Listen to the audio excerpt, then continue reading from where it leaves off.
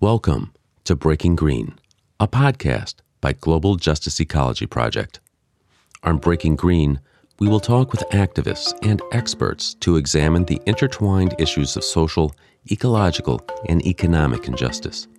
We will also explore some of the more outrageous proposals to address climate and environmental crises that are falsely being sold as green.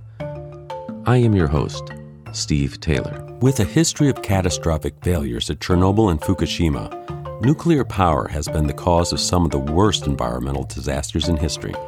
But the realities of global warming have created a dubious opportunity for this flagging industry to attempt a comeback by rebranding as a green alternative to fossil fuels. This rebranding concerns those who have worked to rein in the troubled nuclear industry for decades, as they now face one of the most ambitious examples of disaster capitalism that threatens to resuscitate nuclear power and its unique set of environmental hazards as a false solution to climate change. In this episode of Breaking Green, we will talk with Susan Shapiro. Susan Shapiro is a New York State environmental attorney. As co-counsel, she brought groundbreaking litigation against Indian Point's violation of the Clean Water Act for thermal and radiation pollution of the Hudson River. She was also the lead attorney on an Article 78 action against the New York Public Service Commission for diverting $7.6 billion of ratepayers' money to keep aging upstate nuclear reactors open instead of funding renewable energy. She is a member of Leadership Council of the Indian Point Safe Energy Coalition, a board member of Radiation and Public Health Project, and GRIP, Gender and Radiation Impact Project. She is also an award-winning filmmaker and artist. Her paintings can be viewed at susanhillary.com. Susan Shapiro, welcome to Breaking Green. So nice to be here. Thank you for asking me. As we heard in your intro, you're a person of many talents, an environmentalist, attorney, and filmmaker. I was interested in your filmmaking. I've learned that you had a part in the making of Studio 54. Yes. So when I was a film student at NYU Film School, somehow we got permission to be the only film crew ever to shoot inside of Studio 54. And I was a cinematographer, and we were there for a couple of weeks, 2 or 3 weeks. That's when we had the equipment, and we just filmed whatever we could, basically, during that time. And we had free access. We're the only camera ever to be allowed inside a studio with free access. So any other footage that you've ever seen might be news footage where they put them in a certain corner, and that's all they were allowed to film. But we sort of roamed around, and I kept that footage. I went on to have a career in filmmaking. I was a producer and director of feature films in Los Angeles for 20 years. And of all the films I've made, that's the only footage, the raw footage that I kept. And I somehow knew that there was something special about it. And so when I moved to California, I took it with me. When I moved back, I took it with me. It was first used, a few minutes of it was used in a VH1 special many years ago. And then in around 2006 or 7, I ran into a woman who worked for Ian Traeger, who was the assistant to Ian Traeger, and I told her I had the footage. So from that time, we attempted to get a documentary made. And then in 2019, it was actually made. And the footage inside the studio is my footage. So it was very nice after all this time, after having, moved away from being a full-time filmmaker, to get such a nice credit. And it it opened at Sundance, and it was at Tribeca, and it had a very nice reception. So that must have been quite the experience. It certainly was. So the reason you're here is you're an environmentalist and an attorney. Let's talk a little bit about Indian Point in New York. They closed down their last nuclear reactor in April of 2021. How did that come about? What type of litigation were you involved with at Indian Point?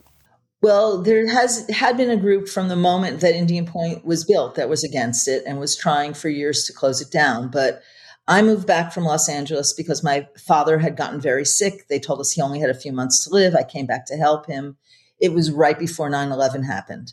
9/11 happened, and I had a daughter in preschool 3 miles away from Indian Point, across the river, but 3 miles away. And that was when I first really started paying attention to Indian Point. before that, yeah, I knew it was there, but it wasn't like a big thing on my radar. But we quickly realized that after 9/11, with all the fighter jets running up and down the river, the terrorists had flown directly over Indian Point. And that, in fact, it came to pass that it was revealed that when they found information in the caves, Osama bin Laden had convinced Al Qaeda not to hit Indian Point. That was the first plan, but instead to hit the World Trade Center. So the initial motivation for many of us in the Hudson Valley to form the organization called the Indian Point Safe Energy Coalition was because of the terrorist threat of a nuclear plant in the middle of 20 million people. We felt that there was no protection. It wasn't being taken care of. It wasn't being seriously protected. They had a no-fly zone over Yankee Stadium, but they had no no-fly zone over Indian Point, which we thought was ludicrous. So this group really became a group of citizens who became super educated and super activated about the issues about Indian Point itself, but also about nuclear energy in general. And so one of the first things I had, as I had said, I was a filmmaker for 20 years. I had passed the New York State bar and immediately moved to California to make films. And so when I came back, I had never really practiced law. So I looked at the law. I looked at what were the rights of New York State in a nuclear reactor, and they're very limited. They designed it to be that way. But it turned out that the New York State has the right to protect its waterways, the Hudson River. And the Hudson and the Indian Point and all other nuclear reactors in the world use the water around them for cooling and for discharge. And so we started looking into the issue of the thermal pollution of the Hudson River, which had been being discussed for 20 years between environmental groups, Riverkeeper, Clearwater, Scenic Hudson, and the Department of Environmental Conservation and the owners of Indian Point. But nothing had happened, and it was still dumping billions of gallons of superheated water into the river, enough water that would, within a year, they would be the volume of water from New York City to Albany in the river. That's how much water was being heated. And we're talking about heating it 25 to 30 degrees more than it naturally was. It's quite a bit more. Nuclear is the hottest thing human beings do. So I became very interested in what were the rights of New York State. And we realized the Department of Energy, the DEC, we call it, the Department of Environmental Conservation, was doing nothing. So we actually sued them, to myself and Richard Brodsky, who unfortunately has passed away. We were the attorneys on this case. We sued them to enforce the Clean Water Act because thermal pollution is part of the Clean Water Act. And after many years and many appeals and it going all the way up to the Supreme Court, basically, it was determined that under the Clean Water Act, that their argument was it was too expensive to put in closed cycle cooling, and it was too expensive, and so they didn't have to do it because it was too expensive, and that they could do some other half useless measures.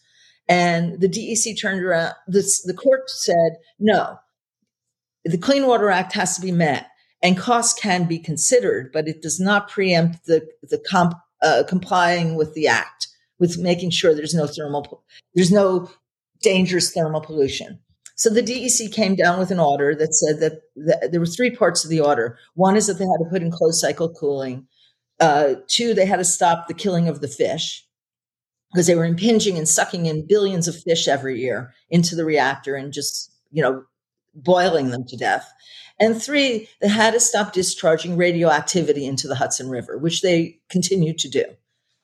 So eventually, many years later, this was litigated back and forth. There were discussions, there was relicensing hearings, there was endless amounts of other legal things that happened in between.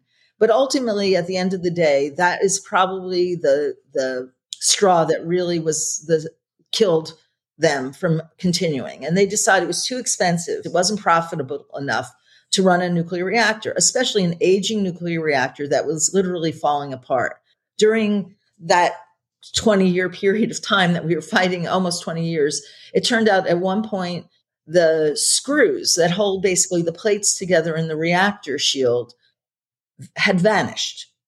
They had literally dissolved.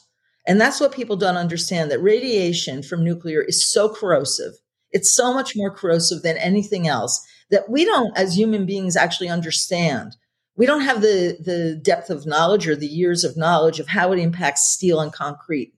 And it really has this high corrosive level. So that's why nuclear plants can't last 40 years or 60 years. And they're very expensive and they do not really add a solution to climate change. So that was the first case that we brought. And I think it was a really big case. But then part of the deal that Cuomo made at the time was, great, we'll close Indian Point, but we're going to give a $7.6 billion windfall profit to Exelon, upstate reactor company.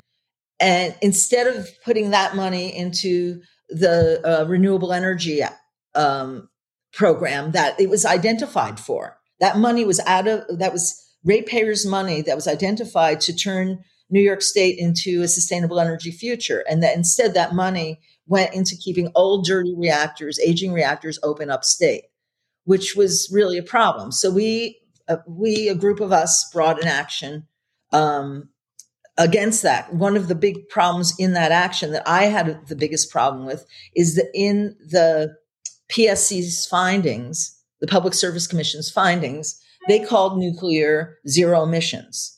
And I had a real problem with that. That's not true. So unfortunately, we lost the case. It was in Article 78. I believe that if we had appealed it, we probably would have won, but there was no financing or the interest in the groups to go forward with it. The good part about the case was that the judge did not rule that nuclear was zero emissions. He didn't make a ruling on that at all. He just left it out. So that's not been decided by any court at this time. And I think that's a really important part because nuclear is not zero emissions.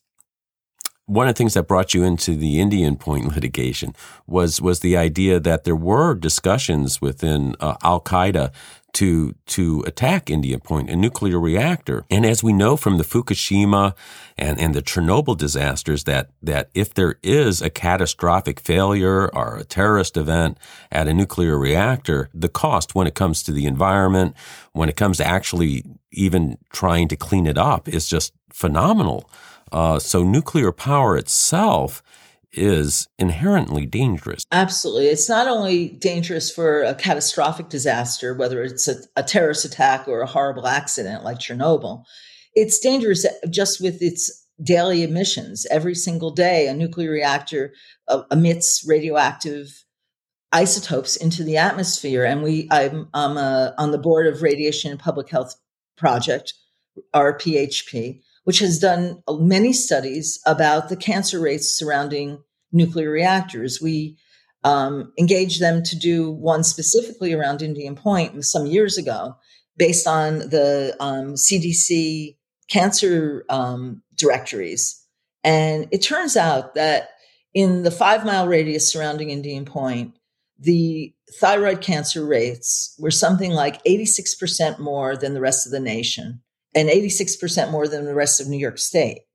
And thyroid cancer is really important to look at because though many people say, oh, it's thyroid cancer, it's curable, you take some medicine, blah, blah, blah, it's not a major one. First of all, it is major and can metastasize and cause lifelong problems. And I've known actually a handful of people who've died from it who've in the Indian Point area. But it's the marker. The thyroid cancer is known to be caused by exposure to radiation. That's what we know. It's a marker. So to see that, it's really telling. And the other thing is childhood cancer rates are super high around nuclear reactors. And what we found in a lot of the studies is once reactors are closed, those rates go down pretty significantly. So, and one of the questions I think everyone needs to look at is, when did all the nuclear reactors come online? Most of them came online in the world. There were altogether 400 plus nuclear reactors from the 70s onward. If you look at cancer rates from the 70s onward, they have exponentially increased. What's the most major difference that we have had on this planet since the 1970s is nuclear. And it moves in the air. It moves in the water. It's permeating everything. So everyone's worried, let's fight cancer. Yeah, let's stop nuclear production. And that would be the best way to fight cancer. That's what I really believe. I think if Biden is so concerned about doing a space shot to stop cancer, he needs to stop nuclear. Well, that's an interesting point, too. In St. Louis, where I am located and interviewing you from, we have waste sites from the initial Manhattan Project, and we just had some flooding, some major flooding in the area, and there's been waste sitting in a floodplain, and this area is just flooded. So that wasn't actually from a nuclear reactor, but it was from the refining of uranium. And could you talk a little bit about how messy that is, not only mining the fuel, but also storing spent fuel? Well, the whole nuclear process is the dirtiest thing we do, dirtiest and the hottest thing we do on the planet. It starts with, mining uranium. It's very greenhouse gas intensive, that process. So people who say there's no greenhouse gases, they're not looking at the life cycle of nuclear, but it's very intensive. There's a lot of mining. And then the processing, it used to be done with CFC gases. It's a carbon-based gas that we know caused the hole in the ozone. So it was basically outlawed for everything but nuclear production. And they were transitioning away from that. But now they're using for nuclear, to make the nuclear fuel, they're using a thing called uranium hexafluoride, which is even worse. It's known to be at least 38 times more effective as a climate change activator, and more than regular CO2. But first let me talk about the dangers of nuclear as it is before we get into the actual greenhouse gases of nuclear. So first of all, you have the dangers of a catastrophic accident because the plants are aging. Like at Indian Point, when they shut it down, I started representing whistleblowers inside the plant. And there was a quality control, a supervisor I represented, and he showed me pictures of the understruts of the plant, which is made of steel and concrete, totally corroded. One of the other law cases that we brought was that the Nuclear Regulatory Commission had granted Indian Point exemption after exemption after exemption on safety issues, which they do at all plants around the nation. Indian Point was unique in that they granted exemptions on fire protection. So in a regular commercial building or business or factory in New York State, you need 1 hour of fire protection. In a nuclear reactor, you're supposed to have 3 hours of fire protection. At Indian Point, we only had 24 minutes of fire protection. It was one of the most crazy things that nobody really realized, that between a meltdown at Indian Point was only 24 minutes. If there was a fire in one of the cables that was necessary for shutdown, they had exempted all the safety rules. And so one of the biggest problems of nuclear reactors in this country and other countries is there are safe standards by which they're supposed to operate to the best of people's knowledge. But the NRC is there to really facilitate production of nuclear and not to protect the safety of the public, even though their mandate is to protect the public. They act as though they're part of the profit arm of the corporations. Nuclear is just extraordinarily dangerous. I mean, people who say that, well, Chernobyl and Fukushima, nobody died. I mean, the truth is that many, many people died. Many people died of horrible deaths. Many children ended up with horrible cancers and deformities in short lives. There's a very powerful documentary called Chernobyl Heart that's heartbreaking, of the children that were exposed to radiation either in the womb or as young infants in the Chernobyl area.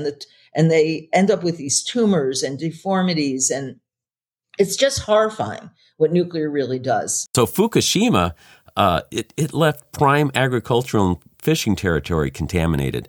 And even when they're being optimistic, they're saying it's going to take 60 years to remediate it and billions of dollars to clean up. And Chernobyl is still very, very radioactive. And the epidemiology surrounding these things have always interested me. There seems to be a reluctance to actually look and to track health problems in a meaningful way. But Fukushima and Chernobyl, there's a bit of a revisionist history there that you see sometimes, but those were horrible disasters.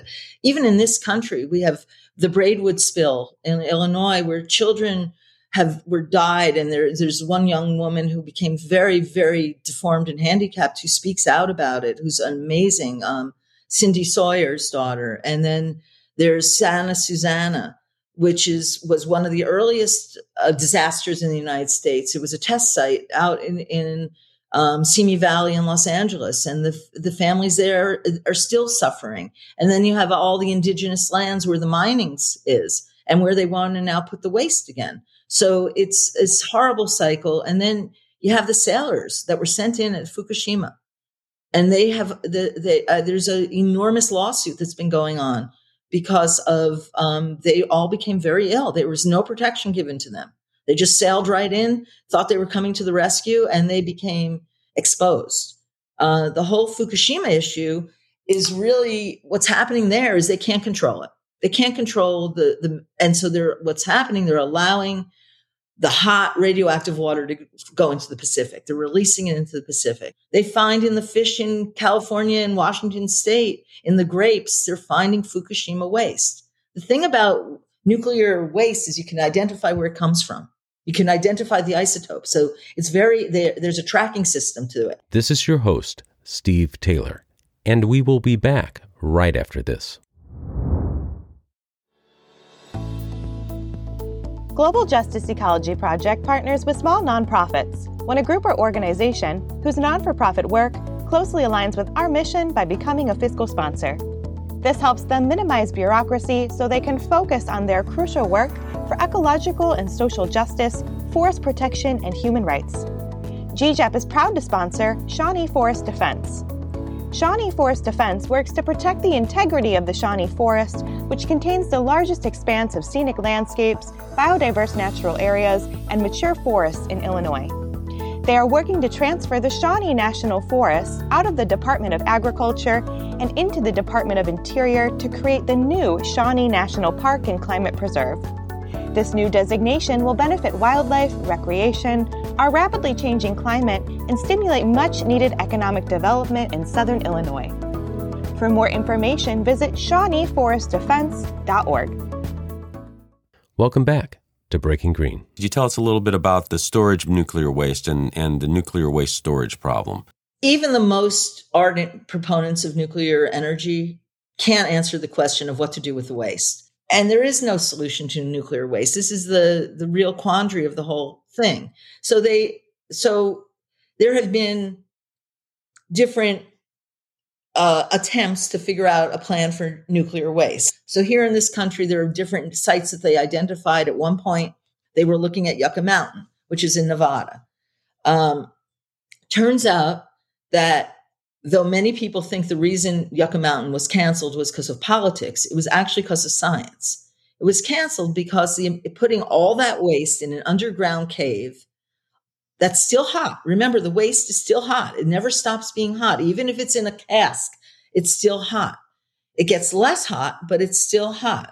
So you put all that heat together and it would actually melt the rock, basically. And they found that it would affect the groundwater. And that even in the short test time that they had Yucca Mountain, they found that the casks that they put in corroded. They rusted, they corroded. It's very, very corrosive nuclear waste. The best thing we can do right now, the best knowledge we have today, is that the waste has to be stored where it was made. The idea that there's going to be a central repository, first of all, because of the heat and because of the problems of putting it all together, is insane. But even more insane is transporting the waste across the country on highways and rail and boat. I mean, who wants to be knowing that nuclear waste is driving past them and God forbid there's an accident? There was not too long ago, there was an accident down in South Carolina where a processing plant where they were supposed to be shipping the waste to a safer repository or to a central repository, and the truck flipped over, contaminated an entire area, and released all this hexafluorocarbon. One of the interesting things about the nuclear waste is what the promise was made to every state that hosted a nuclear reactor was that the Department of Energy would take the waste after 20 years. That never happened. So that's why there's a waste problem, because the Department of Energy doesn't know what to do with it. They don't have a plan for it. So there used to be a thing called the waste confidence rule, which was that, don't worry, we have confidence, we'll deal with the waste. And then the reactor community actually sued the Department of Energy. The reactor owners, I should say, sued the Department of Energy because they weren't taking the waste. And so they were getting paid money every year for storing the waste. But all that waste should actually be under the Department of Energy's ownership at this point. And it's not. And it's falling into private hands. So there's a whole other corporate issue here. Nuclear energy, when it was first created, was government controlled. It's become privatized. A lot of it, not all of it, but a lot of it. So, for example, Indian Point is privatized. So now that waste was owned by Entergy. It is now being transferred to Holtec, which is a private company with a lot of foreign ownership. There's a real risk of this waste getting into the wrong hands. And that's really a whole other story. Well, that's the nuclear proliferation concern. But we also, I mean, I hate to keep coming back to the St. Louis waste, but there is waste from the Manhattan Project still contaminating our area. It's insane that we have a public which is still being contaminated from nuclear waste from the Manhattan Project. The rebranding of nuclear as a green energy is offensive. And not the waste issue goes on forever, but then you have that they want to transport. Now the plan is they're going to do these interim storage sites, which is once again transporting the waste somewhere. But so they want to try to put it on Navajo land above the Onondaga Aquifer in New Mexico and in Texas. And the New Mexican government, which is not particularly anti-nuclear, they have, Los Alamos there and other things in New Mexico, but they also have Carlsbad and they've seen the accidents. They've opposed it. But the federal government is marching forward, ignoring what the states wants. So it's a states' rights issue. It's a human rights issue. It's an environmental justice issue. The whole idea that they want consent from the community where they're going to put the waste. The consent is based on how much money they're going to give a poor community. That's what it is. It's a bribe. If there is consent, but nobody's consented. Nobody has consented. In 1979, the largest radioactive disaster in North America occurred on the Navajo Nation when Mill Tailings Dam in Church Rock, New Mexico burst, dumping over 90 million gallons of uranium tailings. And that's where they want to put the waste now. They want to go back to Church Rock in that area and bring the country's waste back to the same area. And the original spill still isn't cleaned up. Of course not, because they can't. It sounds to me like there's been this troubled history to nuclear power in the United States, and it's been poorly regulated by the NRC.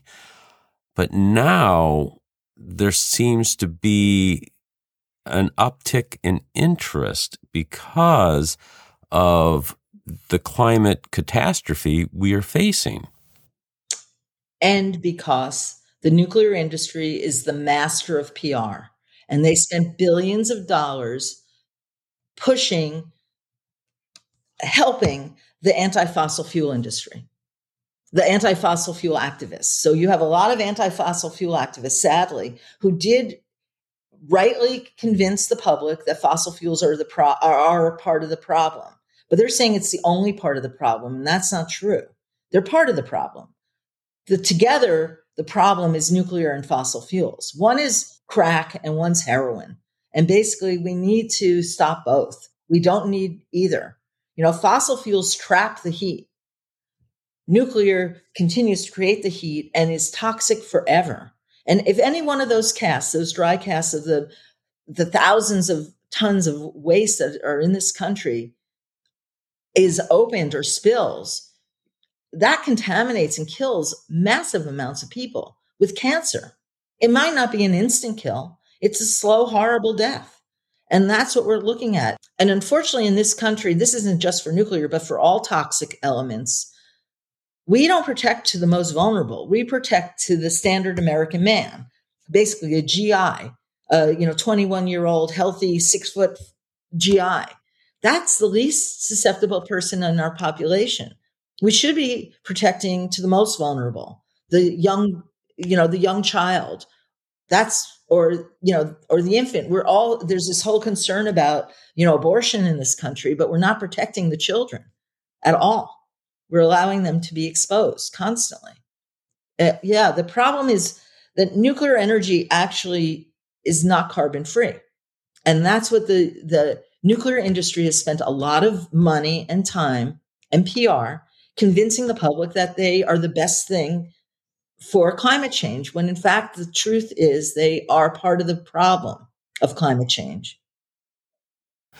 Why do you think nuclear has been so promoted in certain circles when it comes to climate change? Money. These people, I know for a fact that some anti-fossil fuel industries are financed by the nuclear industry. If you look on their board of directors, you can track that there are nuclear executives on the boards of anti-fossil fuel organizations. And sadly, we have a lot of organizations who will not come out and say they're anti-nuclear. They're only anti-fossil fuels. And we have people right here in the Hudson Valley arguing that shutting down Indian Point has caused more fossil fuels to be emitted, which is not true. That's not really what happened, but that's the argument. And they're good-meaning people. They're just uneducated. I don't think they mean wrong. They just only know one part of the story. They're only looking at a very small part of the story. There's not one cause of climate change. There's multiple causes of climate change. And efficiency, not necessarily reduction in consumption, efficiencies. Our energy systems currently are so inefficient. That's interesting. Yeah, I've heard it said that nuclear power is one of the most expensive and dangerous ways to boil water, which is basically what power plants do. So this almost seems like they're trying to rebrand an old legacy industry. So what is the state of the nuclear industry when it comes to regulation, the age of plants? There's an attempt to bring nuclear back. Could you give us sort of an idea of, as they do this, where is the nuclear power industry, or how is the nuclear power industry sort of situated right now? Well, there was a point when Indian Point was closing, where they were realizing that it was inefficient and very costly to operate old nukes because you had to basically rebuild them. They were falling apart. Like I said, the bolts vanished. They evaporated. They dissolved, I should say, in the plant because of the radiation. And so they're finding that running old nuclear plants is very expensive. It's not a easy operation. So, but it's cheaper than building a new one. So they've been trying for years to build a new nuke in Georgia, and I just read that they pulled the money out again. Because they realize they keep going over. The money it's the cost of building a nuclear reactor, and the time is 10, 20, 30 years to build one. And it's billions of dollars. So financially, it doesn't make any sense. But they're spending a lot of time rebranding it. They're talking about small nukes, like everyone should have one in their backyard. That's a little frightening. As is that what we really want? We want to have everyone have a nuclear reactor. It's sort of like we want to give everyone, a bomb. It's very risky. I mean, there's a reason there has to be security around nuclear. The waste can be made into weapons grade materials. That's why we were so upset with Iran for having a nuclear reactor and processing it into weapons grade materials. All of it can be. This is an industry, and it has its promoters, but it was in trouble in a sense. When was the last nuclear power plant built in the United States? Could you just give us kind of an overview of an industry in decline? Well, I think from the 80s, it was really in decline after Chernobyl and after 3 Mile Island. Actually, in the United States, 3 Mile Island is what really really quashed the nuclear industry. And at that time, different reactor communities were united. And what the industry has been very effective in doing, the nuclear industry, is separating us into all little separate groups rather than being a united force together. And so everyone's worried about their own little nuclear reactor rather than, I shouldn't say little, their own reactors rather than the whole nuclear issue. I think the waste issue has become a unifying thing within the anti-nuclear movement because people understand that it's everyone coming together. But the nuclear industry is now working really hard to have this renaissance. They're branding themselves as a solution to climate change. But the biggest false statement is that there's zero emissions. They're not. How successful do you think the nuclear industry will be with this argument? What do you see legislatively or with these initiatives, and then worldwide as well? I mean, how concerned are you about this rebranding? I'm very concerned, and I'm also very concerned because they have a ton of money. So they throw money at elected officials easily. And so the elected officials are afraid to speak out against nuclear.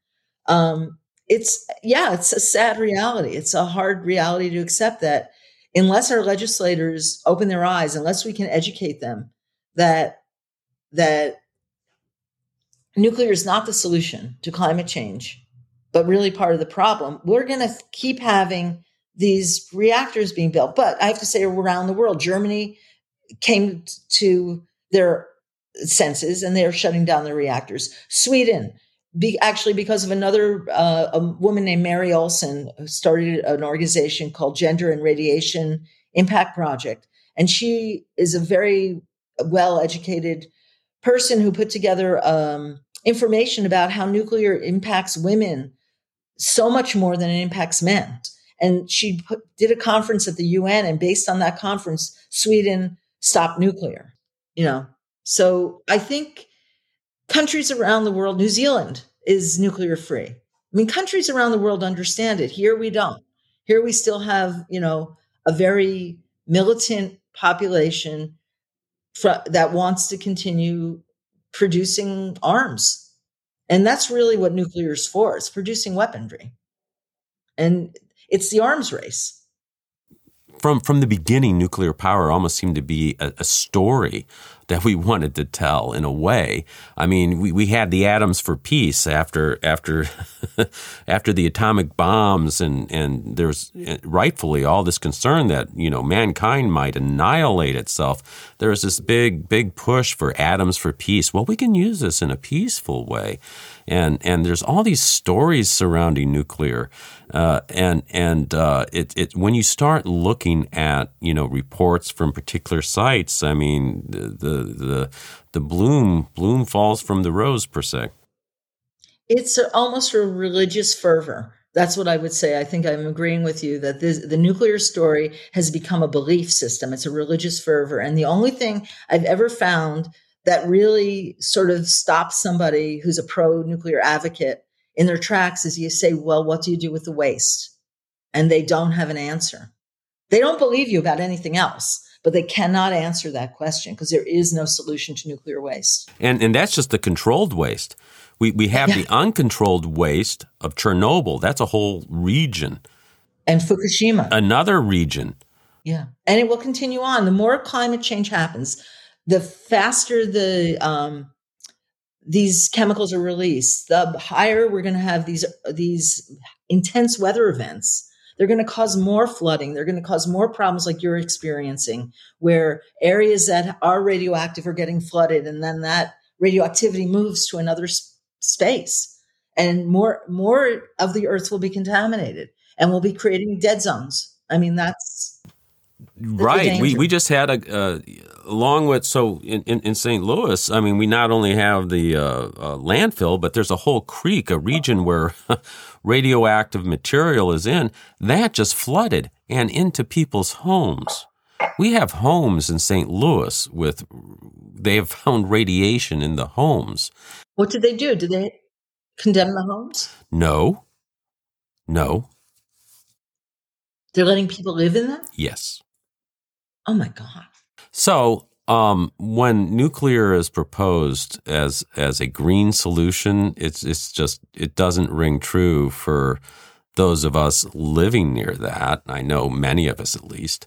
For those who have found radiation in their homes, it's definitely not sellable. But Susan, thank you so much for joining Breaking Green. Thank you so much for having me on the show. I really appreciate this opportunity to talk about these issues and hope people will become educated on them. Thank you so much. You have been listening to Breaking Green, a Global Justice Ecology Project podcast.